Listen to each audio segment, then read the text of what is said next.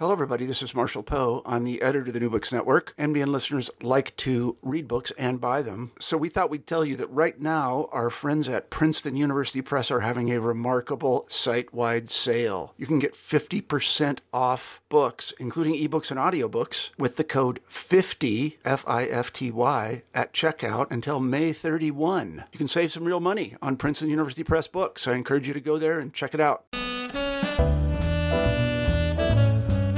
Hello and welcome to the New Books Network Food Channel. Among the more appealing European pastimes is whiling the day away in a Parisian cafe, watching the world go by, enjoying a glass of wine or a cup of coffee. But if you've ever ventured inside the cafe, you may have found the regimen of bottles standing to attention behind that zinc bar somewhat bewildering. Today's guest, however, is here to unravel all of that mystery for us. Fans of his book and popular website know David Lebowitz as one of the more charming and reliable guides to the world of French food. But in his latest book, Drinking French, David takes us into the fascinating world of French beverages and on several different journeys. We move through the day from morning coffee to after-dinner liqueurs, but we also move all over France. And all along the way, we meet brewers, vintners, distillers, infusers, and a host of professional mixologists. There can be no better guide to this intriguing landscape than David Lebowitz, and I am so delighted to welcome him to the New Books Network. David, bienvenue. Merci beaucoup, c'est gentil.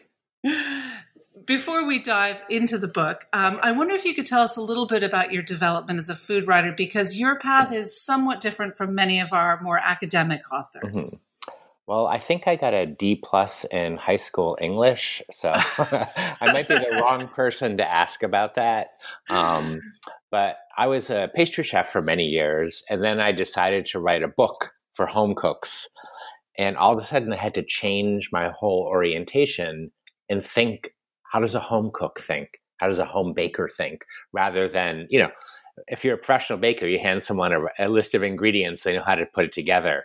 So I had to learn that language of explaining things to people, but without being overly, nobody wants a 4-page brownie recipe. So I learned to, be concise, to edit, which is a big part of writing. And having a blog really helped because I was writing all the time. And I started that in 1999. So, you're writing a story 3 times a week and you're getting immediate feedback. Which is really great training to be a writer. Mm-hmm. I don't recommend it to anybody else, but or start now and But that was a good time to start a blog, wasn't it? Because it was relatively new sort of format. Well, it was actually completely new. I mean, nobody knew what a blog was. I think they were invented in that year, but I was just writing. I was just putting things on my website, and it was such a different atmosphere. I didn't know anybody else who was doing what I was doing. And then I found out about 4 or 5 years later, a friend of mine wrote to me and she goes, "Oh, did you see these people? They're funny or they're interesting." And so there was like 3 food bloggers. And and it's funny if you think about it now, but literally there was like 3 or 4 people. And then there was like 7. And now they're like 7 million. There are, but it was, it was so interesting then because nobody had an agenda except to write about what they were cooking and eating and tasting and seeing. Mm-hmm. So it was really raw and it was fun because I was like, all of a sudden now you'd see somebody eating lunch in Vietnam and you see like a plate of, Saveur magazine always did a really good job of capturing that real authenticness of food, but all of a sudden you could see like Korean people cooking and eating and it's like, and they were nice and you could, we talk and it was like, oh, wow. And so I became that person in France, which, I wasn't the first, there was other people too. I don't want to take credit for everything, but, I sort of became one of the voices in Paris. Mm-hmm. And that led to a number of wonderful books. Well, I started, my blog came out when my first book came out called Room for Dessert. Mm-hmm. And I often say this, from the Be Careful What You Wish For category, I thought, well, I should have a website so people who have questions about the recipes can get in touch with me. I know you're laughing, but I was like serious about it in those days. Mm-hmm. I was like, this will be great. I'll get like emails from people and they'll want help. So, but on the other hand, it does make you think about what you're writing. And, I always tell people writing is like baking. You're giving people stories or you're giving people recipes. So they went hand in hand. And that's how I sort of transitioned to become a writer and a baker. Mm-hmm. And now something of a mixologist, I think, with Drinking French. What was the inspiration to shift from food? I mean, you've written about ice cream, you've written about classic French cuisine. What made you move towards the beverage side of the equation? Well, a couple of things. One is that I started going to bars again because Paris had this flourishing bar scene, and I had really lost that whole cocktail thing in I'd lived in San Francisco for 30 years or so, and we used to go out for cocktails and so forth. And I lost that when I moved to Paris because it was not a good city for cocktails. It was a terrible city for cocktails, and in those days. And then all of a sudden these bars started opening and I started going and I was like, oh, what's this? A Manhattan. Oh, what, and they were using all these French spirits. And I was like, oh. And the other thing was I started watching them work. And, I looked at the people behind the bar as goddesses and gods in a way. I was like so wowed by them, like people are wowed by these celebrity chefs.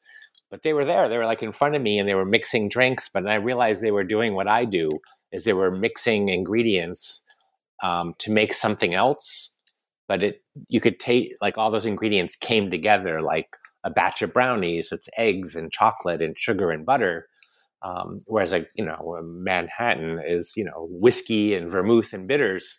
You can taste all those things in it, but they're like perfect balance.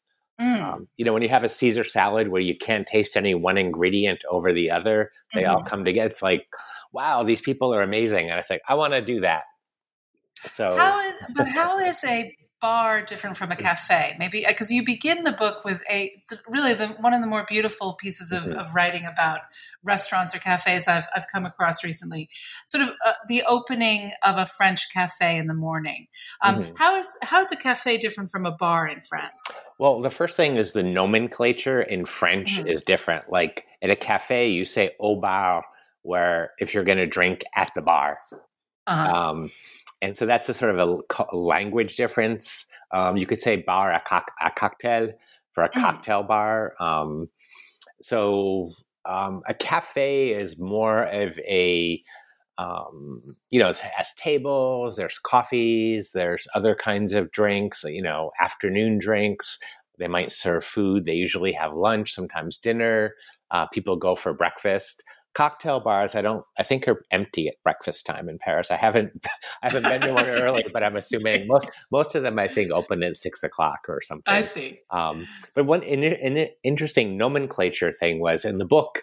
In French you say barman for the person behind the bar, whether they're at a cafe or at a cocktail bar, and I didn't know how to refer to women. So I asked some of the women bartenders in Paris, I was like, well, how do you, and even in America, I was like, how do you like to be referred? And in America, you can say bartender, but in French, there's no word yet. So that was one of my interesting things that I, butted up against in the book. So I said barman or woman. Interesting. Yeah. And did you get any sort of feminist bartenders outraged by this in France, or did they just kind of carry on with it? Oh no, women were super. I asked them and they were like, they didn't have an answer because, the language doesn't, French it also has masculine and feminine terms. Like, you would say the tart with sa crème, with her cream, because tart is a feminine word, la tarte. So, it's not sexist per se. And, I did my best not to be sexist in the book. I, featured a lot of women. My editor was a woman. The designer was a woman. The production editor was a woman. Oh, wow. The publicist, they're all women. Everyone in my publisher was a woman, except for me, which is great because I spent my whole life working with women and for women and alongside women. So I have no, I have absolutely no, one woman I featured in the book, I met her because I was at a culinary demonstration in Paris. And the first thing, she had brought one of her bartenders with her. And the first question the moderator asked was, so you brought a woman with you. Are you trying to make a political statement? Oh my goodness. Yeah. Yeah. Sometimes people are a little behind. And she just looked at him. She goes, no, I brought the person who was the most competent. And I said, there you go. She needs to be in my book. So nice. So I love that. I mean, it was just a perfect way to handle it. And then there was a few other sexist comments that. Oh my goodness. Well, not everybody's there yet. Right. And there's also some cultural differences too that need to be addressed, and they are. Mm-hmm. It's just, Well, the book is filled with fascinating personalities, and even each personality is sort of creating a unique beverage. I loved the bits about the beer makers, who just seem very innovative. And I don't think people outside France think of France as a big beer country. Well, it's beer is a very popular aperitif now in France. I mean, probably more people drink beer than wine during aperitif hour. Well, it's cheaper. Goodness me, especially in Paris, it's cheaper. And, you can sip it longer. A glass of wine doesn't, you can drink it rather quickly. Whereas one of those giant beers, I sometimes walk by these cafes in the or at early evening, and I see these people drinking these, quart beers. Like, how do they do that? And it's like, and is there a thriving beer making, a sort of craft beer scene in France? It's been moving. Somebody told me that there's a craft beer brewery opening every day in France, which is very interesting. The interesting thing about making beer, like France, it's very difficult to start a new business in certain, like distilling. It's like the guy and the people in the book, that the brothers who opened a distillery in Paris, I think it took them 5 or 6 years to get their rights to do that. Whereas Thomas from Deck and Donahue, he goes, no, it was super easy because we're not, there's no fire. I was like, okay. So he's like, it's no problem, very easy. He goes, anyone can do it. What does there's no fire mean? Well, when you're distilling, there's a flame because you're heating up the still. And for obvious reasons, they don't like fires in France because, in Paris, because it's a compact city and, the whole city, they don't want a fire sweeping across the city. No, for sure. Yeah. For sure not. So that's understandable. But beer is very interesting. Like, I don't drink a lot of beer. My joke is I only drink it if I'm on the beach in Mexico. I only drink it if I'm moving house. Like that's the only time I drink beer is if I'm moving from one place to another. And when we finish unloading the truck, I have a beer. Okay. Well, I had a beer the other day. I made cabbage. We're inside. It's winter, and I made cabbage soup, and I had a Deck and Donahue beer. It was actually a kvass. It was delicious. And kvass is lower alcohol, but it's made from old bread ends. They ferment them. It's a Russian style of. It's not beer. It's a fermented beverage. And it was delicious. I was like, I love this. Yeah, fantastic. So. What about some other drinks? I mean, this is an exhaustive list, but each of the many of the cocktails you put in has a lovely kind of story behind it. And for people who are, visiting Paris for the first time, I think they quickly learn what a kir is. But there's a lovely story behind it. I wonder if you would share it with us.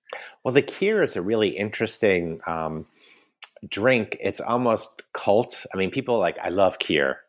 Americans will say, I love kir. And it's a drink that everybody knows about. What they don't know is maybe the history. And there's several different versions of the history. It sounds like the current, political situation where they go, well, it's an alternative truth. So there's a lot of alternative truths. But one of the stories goes that they had a lot of this wine called Aligoté that was produced in Burgundy. And it's sort of a very acidic wine. It's not considered fine wine. And they're like, how can we sell it? And let's put creme de cassis in it. And we'll sell it that way. And another story, which is probably the truer one, is that there was a priest who became, he was in the French resistance. And after World War II, he became militant about getting people to drink creme de cassis because it was a product of the region and getting the economy going. and Uh-huh. they named the drink after him. His name was Felix Kier. Oh, I see. Okay. So, And so there's a Kier, and then there's a Kier Royale. right. And Right. the Kier used to be called a Blanc Cassis, which is like a white wine and black currant. Mm-hmm. So the Kier Royale, of course, has champagne in it, which is also a funny French paradox because a lot of French people are like, oh, you should never defile wine. Do not Right. put ice in it. I'm like, you're pouring fruit syrup in it. And you're pouring it in champagne. But I don't like super dry wine, and so I do keep a bottle of creme de cassis. And if it's way too acidic for me, I do make a Kier, and it's a fantastic drink that kind of takes you from afternoon to evening very effortlessly, I think. Yeah, it's very drinkable and it's not challenging. It's a great drink. It's one of those perfect things that doesn't need to be messed with or updated or anything. No, it's a classic. But some of the other bottles behind the bar are challenging. Yes. And I think everybody is kind of baffled by the amount of bottles, and they all have beautiful labels, and you make a case for us that each of them has a fascinating history. And I wonder if we could go through a few of them that might not be immediately sort of known to our listeners. For example, pastis. Which always seems to be kind of the butt of jokes in French television things. What is pastis, and how do you consume it? Well, it's an anise-based liqueur, but actually what makes pastis is licorice. Licorice has to be in pastis. Is it licorice root, or is it? I think it's the root. But it was invented around the time when absinthe was banned. And they were looking. Why was absinthe banned? Well, there's a couple of alternative truths about that. Oh, there you go. One of them is that absinthe was making people crazy, which was partially true because a lot of cheap absinthes were out there that had dangerous chemicals in them, toxic chemicals, and people were getting sick. The other alternative truth is that winemakers were there was a wine blight at the time, and the price of wine was going up, and people started drinking absinthe, and they wanted that to stop. So absinthe became illegal, and then they started so pastis came about. And what happened was, and I'll keep this on the brief side, but everything in France is regional. Like every region has an aperitif that's different, that uses products from their region or whatever. And pastis was made in Marseille in the south of France. During that same period, French people got their first vacations. A lot of people think the French are always on vacation, but that isn't something that started until I think the 1930s. That's comparatively late, isn't it? It is, but they worked 7 days a week, and everybody went to Marseille, and then they came home, back to the north, and they were like, "We want pastis, we want pastis." So all these regional aperitifs died, or went away, and then everybody started drinking pastis. So it's very popular in France now, and it's iconic. And how do you consume it? Usually, with water, always. It doesn't, you don't want to drink it straight. But sometimes people put mint syrup in it or pomegranate syrup. Pomegranate syrup? Yeah, or banana syrup or lemon syrup. It's very, there's different colors, which are, one's called a dead leaf. And I believe that's mint and pomegranate syrup, which makes it turn brown. Oh, Lordy. Yeah. Okay. And I often see in films people consuming pastis on a very hot day. Is it very refreshing? It is. And it's also one of those things that you can linger over in a cafe. When you're in a French cafe, they don't give you the check. You have to ask for it. It's considered rude. So people want to sit there all day with one drink. And they do, and they sit there with a glass of pastis, and they keep adding water to it. So that's a good one if you're on a budget. Yeah, it appeals to the French are pretty thrifty, so it appeals to that side of them too. Okay, let me ask you about vermouth, because I think, particularly in the United States, there's a huge misunderstanding about what is vermouth, how do you use it. You make mention of, your mother kept a bottle to deglaze a chicken pan, which a lot of my friends, that's how they use vermouth.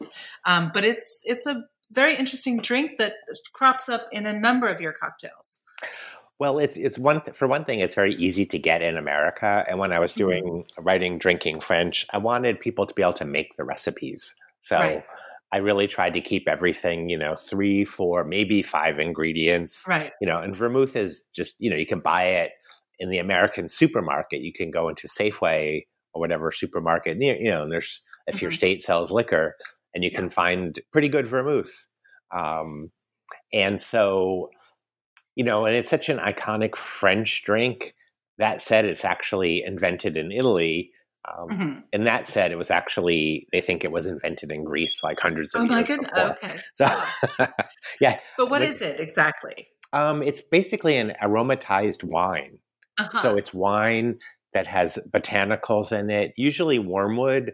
Vermouth is vermouth is the German word, I believe, for wormwood. So wormwood is a herb. It's what they use in absinthe as well. But it usually has wormwood in it, maybe has quinine, citrus, cocoa bean peels, whatever, angelica, seeds, different kinds of vermouth. And like I said, it was sort of popularized in Italy, but for a while, part of France was Italy. It was under the dukedom of Italy. And that part of France started making vermouth. At the time, it was Italy. And it's called Chambéry, that region now. And it's under French rule, of course, for a couple hundred years. So French vermouth is a lighter style. It's usually white dry vermouth, whereas Italian vermouth is red and a little sweeter because it has caramel in it. It's not red because it has red wine in it. It's red because of the caramel. I see. And so it's the red that you would put in most of the time in the cocktails, whereas the white... it depends. Well, the white goes in a martini, doesn't it? Yeah, in a martini. There's like a white Negroni has white vermouth in it. Right. There's a drink called the El Diablo that has white vermouth in it. And both are good. And both are, wonderful just drinks with ice over them, low alcohol, ABV, low ABV, afternoon drinks. And they're refreshing, and if you don't want wine or beer, they're sort of, some of them are on the, like you mentioned, you like sweeter things, not too acid. So, you have this juicy, fruity vermouth that has a sort of a quinine-y, wormwood, a little bitterness underneath it. And it usually works perfectly. Right. And what about, I hope I'm pronouncing this correctly, Gentian? What is that, and how does it appear in a bottle? Well, gentian is a very long root, gentian or gentian in French. It's a long root. Usually they're at least 10 years old, and some are 40 years old or 50 years old. And it's very, very bitter. There's a famous liquor called Suze, which not everybody can drink because it's so bitter. I love it. It's popular with French grandmothers. If you mention gentian, everyone says, "Oh, my grandmother has some of that in her liquor cabinet." Because for some reason, why is it so popular with the grandmothers?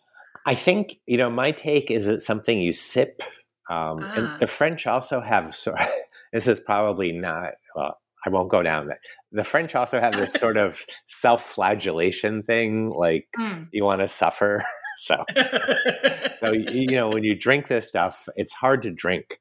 You put it over ice, but it's delicious. I love it. But you have to sip it. You can't swill it. You can't. So it's also like take a slug. Yeah, it's economical, but it's also refreshing as well. So.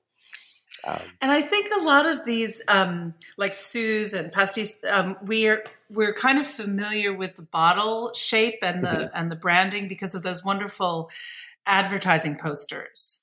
Yes. Well, there was like beer, BYRRH, was like the number one aperitif in the world, and the two brothers that founded it, they sponsored a contest, back in like the 1920s, I believe it was, but. I'd have to fact check that date, but they got like 2,000 artists to do posters, and then they gave some of them, they gave a cash prize to one of them.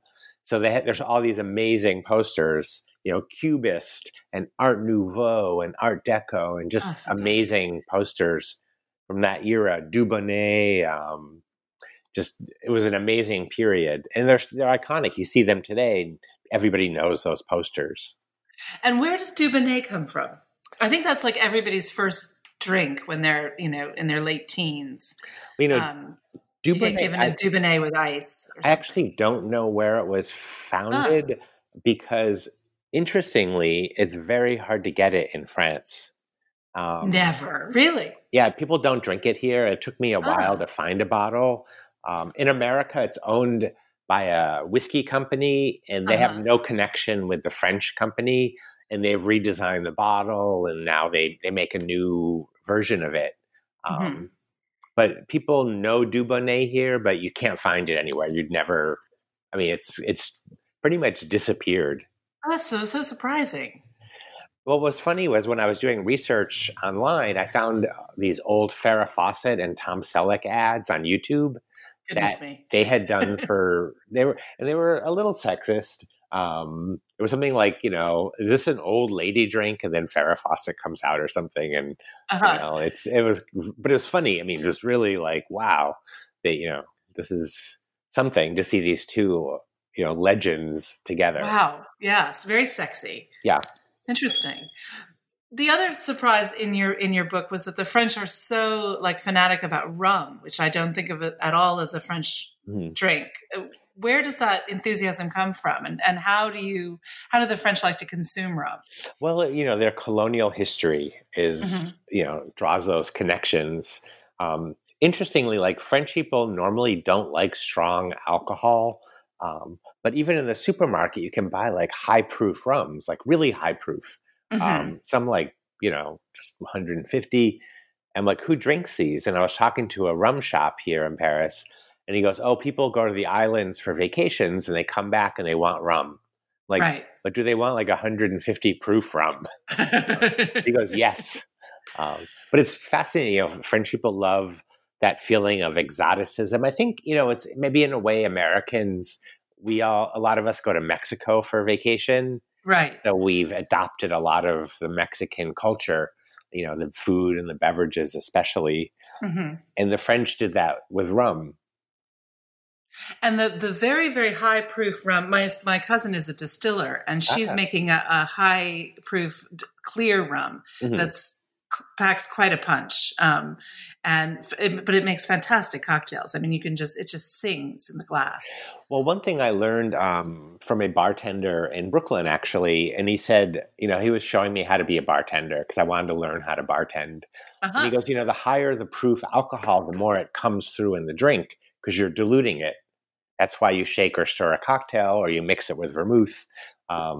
So for a Manhattan, we tasted the difference between 80 proof versus 100 proof. And I was like, oh, wow, this really is a difference. And not because, you get hammered, but because the flavor comes through. The flavor comes right through. Let's get back to cocktails for a minute, because you mentioned earlier that the French weren't really into cocktails. What accounts for that sudden flourishing of the cocktail bar scene in France, do you think? I think it was a couple of things. The main one was it was a new generation. You had these young people that were looking outside of France. There was much stronger influences from the U.S., from Australia. People were starting to look at coffee shops, that kind of culture. We started getting kale. Everyone's like kale and avocado toast. Those became things in France. But, before that, there was a group of young people called the Experimental Cocktail Club. And they opened this club, cocktail bar, I should say, and they started making cocktails. And then, not everybody would go out and get a cocktail, but all of a sudden you could get good cocktails. And there was buzz. And people were young people were looking for something new. And they were traveling more and listening to American music and so forth. But then what happened was they also started discovering all these French liquors that chartreuse, Citadel gin, cognac. it was like, oh, we have all these spirits here. Let's start making these cocktails and let's use them. And then a group, 4 people, and I think now it's 3, they opened a bar called Candelaria. Mm-hmm. And they were serving Mexican food. They had a little Mexican cafe. Then there was a white door in the back, and you walked through, and there was an amazing cocktail bar. And the tacos were amazing, too. So a lot of the expats started going there because we were all like, oh, my God, tacos. I was like, don't you want French food? I'm like, well, we eat that like Enough every already. day. It's like, I want a taco. So that actually helped, and then blogs started writing about France as being this new place to go, have Mexican food and drinks, cocktails.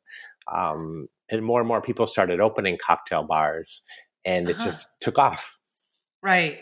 But just to get back to what you're saying, that the people were sort of discovering the dusty bottles behind the bar. Mm-hmm. So those aperitifs had been consumed sort of on their own or watered down, and now they're being incorporated into mixed drinks, is what you're saying. Right. Like, that's fascinating. Vermouth, people, if you go to a bar, a cafe, they always have like martini and Rossi.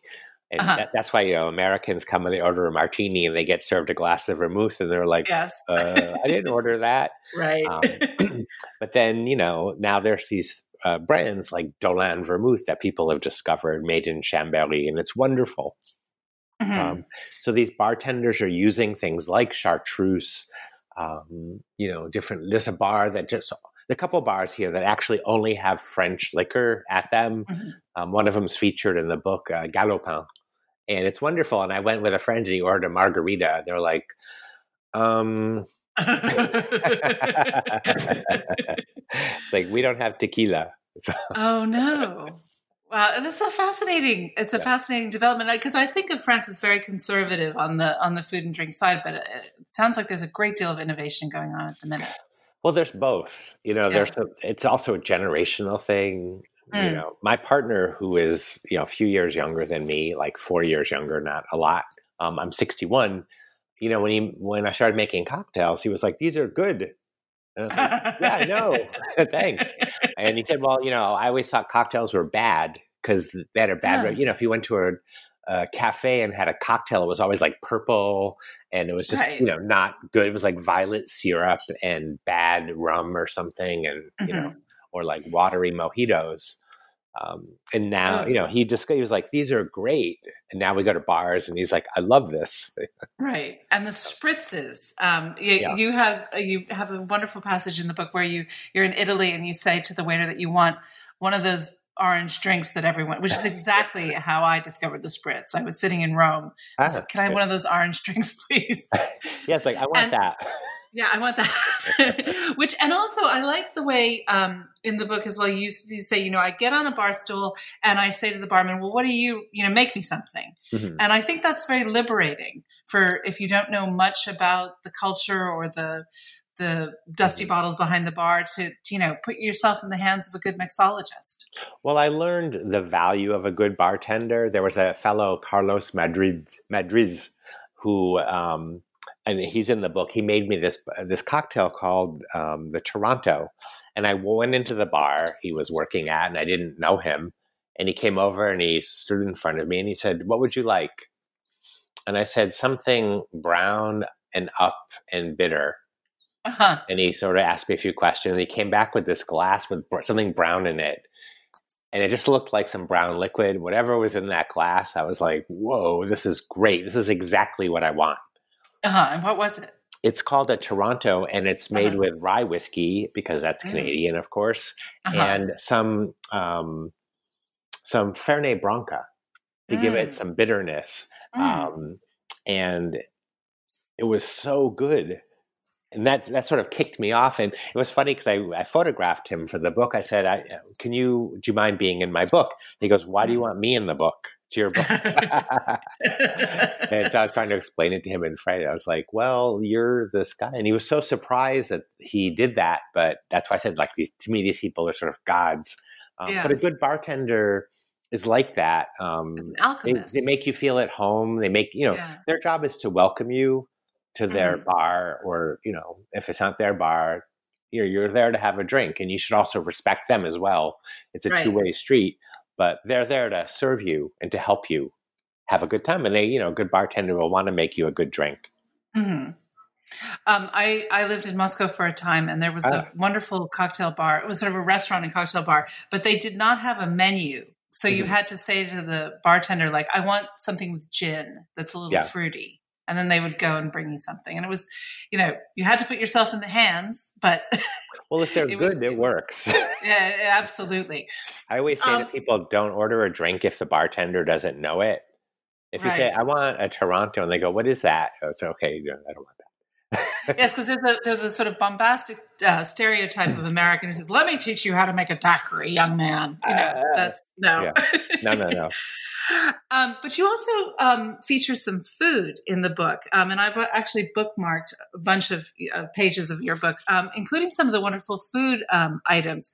And I wonder if you could tell us a little bit about, what kind of food goes well with aperitifs and how does that kind of marry itself. You make an extraordinary claim in the book that the French don't consume wine and cheese together, which I think for Americans is just, gobsmackingly shocking. Well, somebody left a comment on my Instagram the other day, and she said, it just blows my mind in France that they eat cheese after dinner. And I was like, okay. Well, they kind of invented cheese. I don't know if they invented cheese. They should know, right? But they perfected it for sure. Yeah. Right. It's just it's a cultural difference. Mm-hmm. I'm so used to eating cheese after dinner that it makes sense. That said, you can eat. Sometimes people will put out just chunks of Parmesan for an apéro, or chunks of Comté cheese, or Gruyere, that kind of cheese, or goat cheese. But the cheese board you'd never have before a meal, because if you think about it, it's well, why would you eat all this rich food before you're eating dinner? Mm-hmm. But what do you eat before dinner? Whatever I can. One thing I haven't adjusted to, I've been here 20 years, is eating late. So I'm American. I think we're all, it's 6:00, we start thinking about dinner. We kind of want to eat by 7. Right. So eating at 8, 8:30 or 9, I start snacking. So, I've been eating, chocolate and butter all day. So it's time to turn to salt. So, an apéro in France could be potato chips. It could be pretzels. It could be salted nuts, or it could be something more elaborate, like gougère, cheese puffs that I have in the book. Something salty, though. Generally, the French don't eat sweet stuff with apéritifs. Mm-hmm. Now, we are recording this in the time of the coronavirus. So both of us are kind of holed up at home, as is the rest of the world. And a lot of people are turning to on virtual happy hours and online cocktail parties. I have a group of friends we meet each Friday evening. What is the secret to a great online cocktail party, David? Well, I've only had one. I'm having another one tomorrow. I had a one-on-one with a friend, and we were both kind of stunned because she has a business here, and her business, it's all tourism. And so her whole company is down the tubes, after 15 years. But France has a good social system, and they said no business will go bankrupt, and we're going to take care of people's salaries. Oh wow! I don't know. Well, I don't know how that's going to work, but so be it. So we're having one on Wednesday night. So this week. So I think for me, it's always stressful because the challenge of getting those things set up. Yeah. Online. It's always oh my God, technology. I have to, there's always a learning curve. So, But what do you recommend in terms of the menu? Well, if you're doing it virtually, I think you can do whatever you want. Right. My take is to have something light, not a heavy cocktail. However, I'm kind of leaning toward having a martini tomorrow. I used to drink a lot of martinis, and I don't drink them so much anymore, but every 6 months I want a really good martini. So and once you have a really good martini, you don't really want to have anything else. It's sort of you don't want to screw the palate. That's how I find it. Well, also I can't drink more than one martini. And I used to drink 3 or 4 when I was younger. It was funny watching Mad Men, those old days. Oh. People would sit down, they'd have like a couple martinis. Mm-hmm. And that was reality. It wasn't, that was lunch. Yeah. I was like, how did they go back to work? And a friend of mine worked in New York during that era. And he said, my job was to make sure the editor I worked for made it back to the office after lunch. Oh, my goodness. So he would sit there while she drank martinis. Well, times have changed. Do you have a favorite cocktail in the book? The Boulevardier. The Boulevardier. Yeah, I made that the first cocktail in the book because I always think you should start off with a bang. And that's my favorite cocktail. That's a good one. But you also have a drink named after you. Yeah, I forgot. Yeah, that's my favorite name, the Leibovitz. Yeah, it's a great name. Yeah, I was in the Bahamas with a friend, and we were drinking a lot because we were on vacation, and we were younger, it was 20 years ago or 15 years ago, and I don't recommend drinking a lot, but and I just kind of got burnt out. When you're in the tropics, so I was like, "Can I get a champagne and pineapple juice?" And everyone kind of looked at me. I was like, "What?" And I was like, it's a great. So he called it the Leibovitz Isle, and it stuck. So, okay, it's fantastic. So, what is the next great Leibovitz journey? Where are we going with you next? Are you working on another book? No. Everyone's like, No. which book is this? Is it your? I'm like, it's my last. Well, that's breaking news. Well, everybody says that when they have a book. Right. Everyone's because it's funny when you write a book and you go on book tour. Everyone's like, "What's your next book?" It's like, yeah. Can I enjoy this moment? Right. Like this book took me 2 years. A book takes 2 years usually from start to finish. So, I kind of went off on a different subject on this book because I was so fascinated by it, and I always have to be fascinated by my subject. I wrote a book about my life in Paris cooking, called My Paris Kitchen. I wrote, The Perfect Scoop. I was really into ice cream, and I still am. And I don't know what else there is to say. You should write a book when you have something to say. And I don't know what's next. So if you have any ideas, let me know. Well, I think the whole world is into sourdough bread baking at the moment. I mean, I went for my weekly adventure to the Stop and Shop, and there's no flour left in our town. And from Instagram and Facebook, everybody's making sourdough starter. So, well, I went into I was going to make focaccia. The thing is, people ask me about making bread, and I'm like, I live in France, and there's 5 bakeries a block away, and they're good. And to me, bread, I know people make really good bread at home, but a lot of it's about the oven, and I've never been able to get that same crackly crust, like a baguette. Everyone's like, I want to make a baguette at home. I'm like, it's not something you make at home. Let them do it. It's like French fries. Like, go to the restaurant where they have the deep fryer, and they're going to be really good. Mm-hmm. You really don't want to heat up like 2 quarts of oil in your apartment. It's going to smell. So I'm really into having somebody else make my bread. And, I've always wanted to write a candy book, but there's too many variables. The weather, the ingredients, the temperatures. Plus, I write in metrics and standard, U.S. measurements. And I was like, I don't know if I could keep. It's like writing 2 books because it's so much fact. You have to make sure that you don't make a mistake. Right. And what are you making though while you're holed up in your Paris kitchen? Well, I'm kind of making stuff. It's kind of interesting because I did a post right after this whole thing started about things you can make with not a lot of ingredients. And I never had a post go viral like that since, literally since like 2007 when there was, 16 blogs.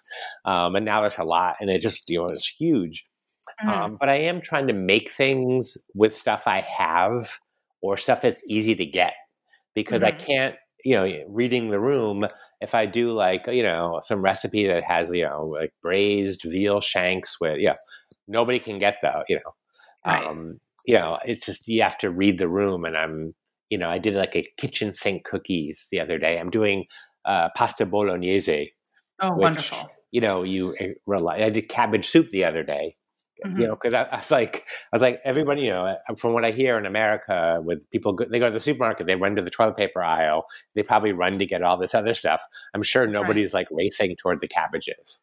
Possibly not. Possibly not. But you're right, because it's the hard to find ingredients are going to be difficult to source for some time. So we will be going into our pantries and pulling out the staples. So everybody should tune into David Leibowitz's blog to make sure that they keep things interesting in your own kitchen. Yeah, and I've been doing a daily happy hour. It's one thing that's interesting. Someone said, well, the most searched subjects right now are cocktails and comfort foods. There you go. And I thought, well, I should use this. On Instagram, you can do these live things. It's very easy. Mm-hmm. And I thought, I'm just going to do like a nightly cocktail. There you go. And cocktails are great because I've always been cooking in front of the public, and you have to stand there and measure and weigh and then put it in the oven and wait. I was like, this is great. I just pour everything in a glass and then pour it, in my mouth. And consume. Yeah, and it's also a great chance to talk to people about all these French liquors without, trying to be, like a schoolmarm, but say this is like vermouth.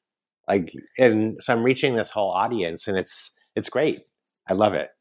Oh, that's fantastic. Well, I highly recommend that everybody get their hands on a copy of Drinking French, which has to be the best way to get through the COVID-19 lockdown. Yes. I was afraid that's kind of all we have time for today, David. But before we go, how can people find you on Instagram and Facebook and your website?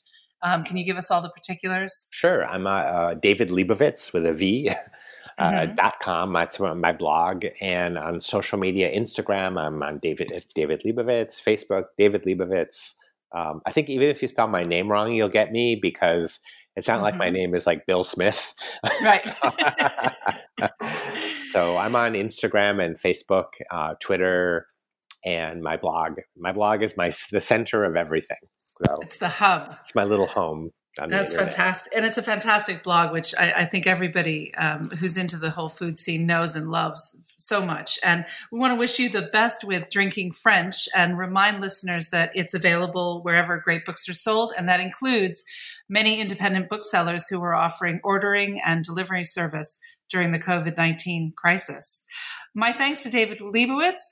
David, it's been great having you on the channel. Oh, thanks. It was super to talk to you, Jennifer. Super to talk to you, too. And thanks to you for listening. And join me soon for another deep dive into a new book with its authors. Stay safe, stay well. Bye-bye.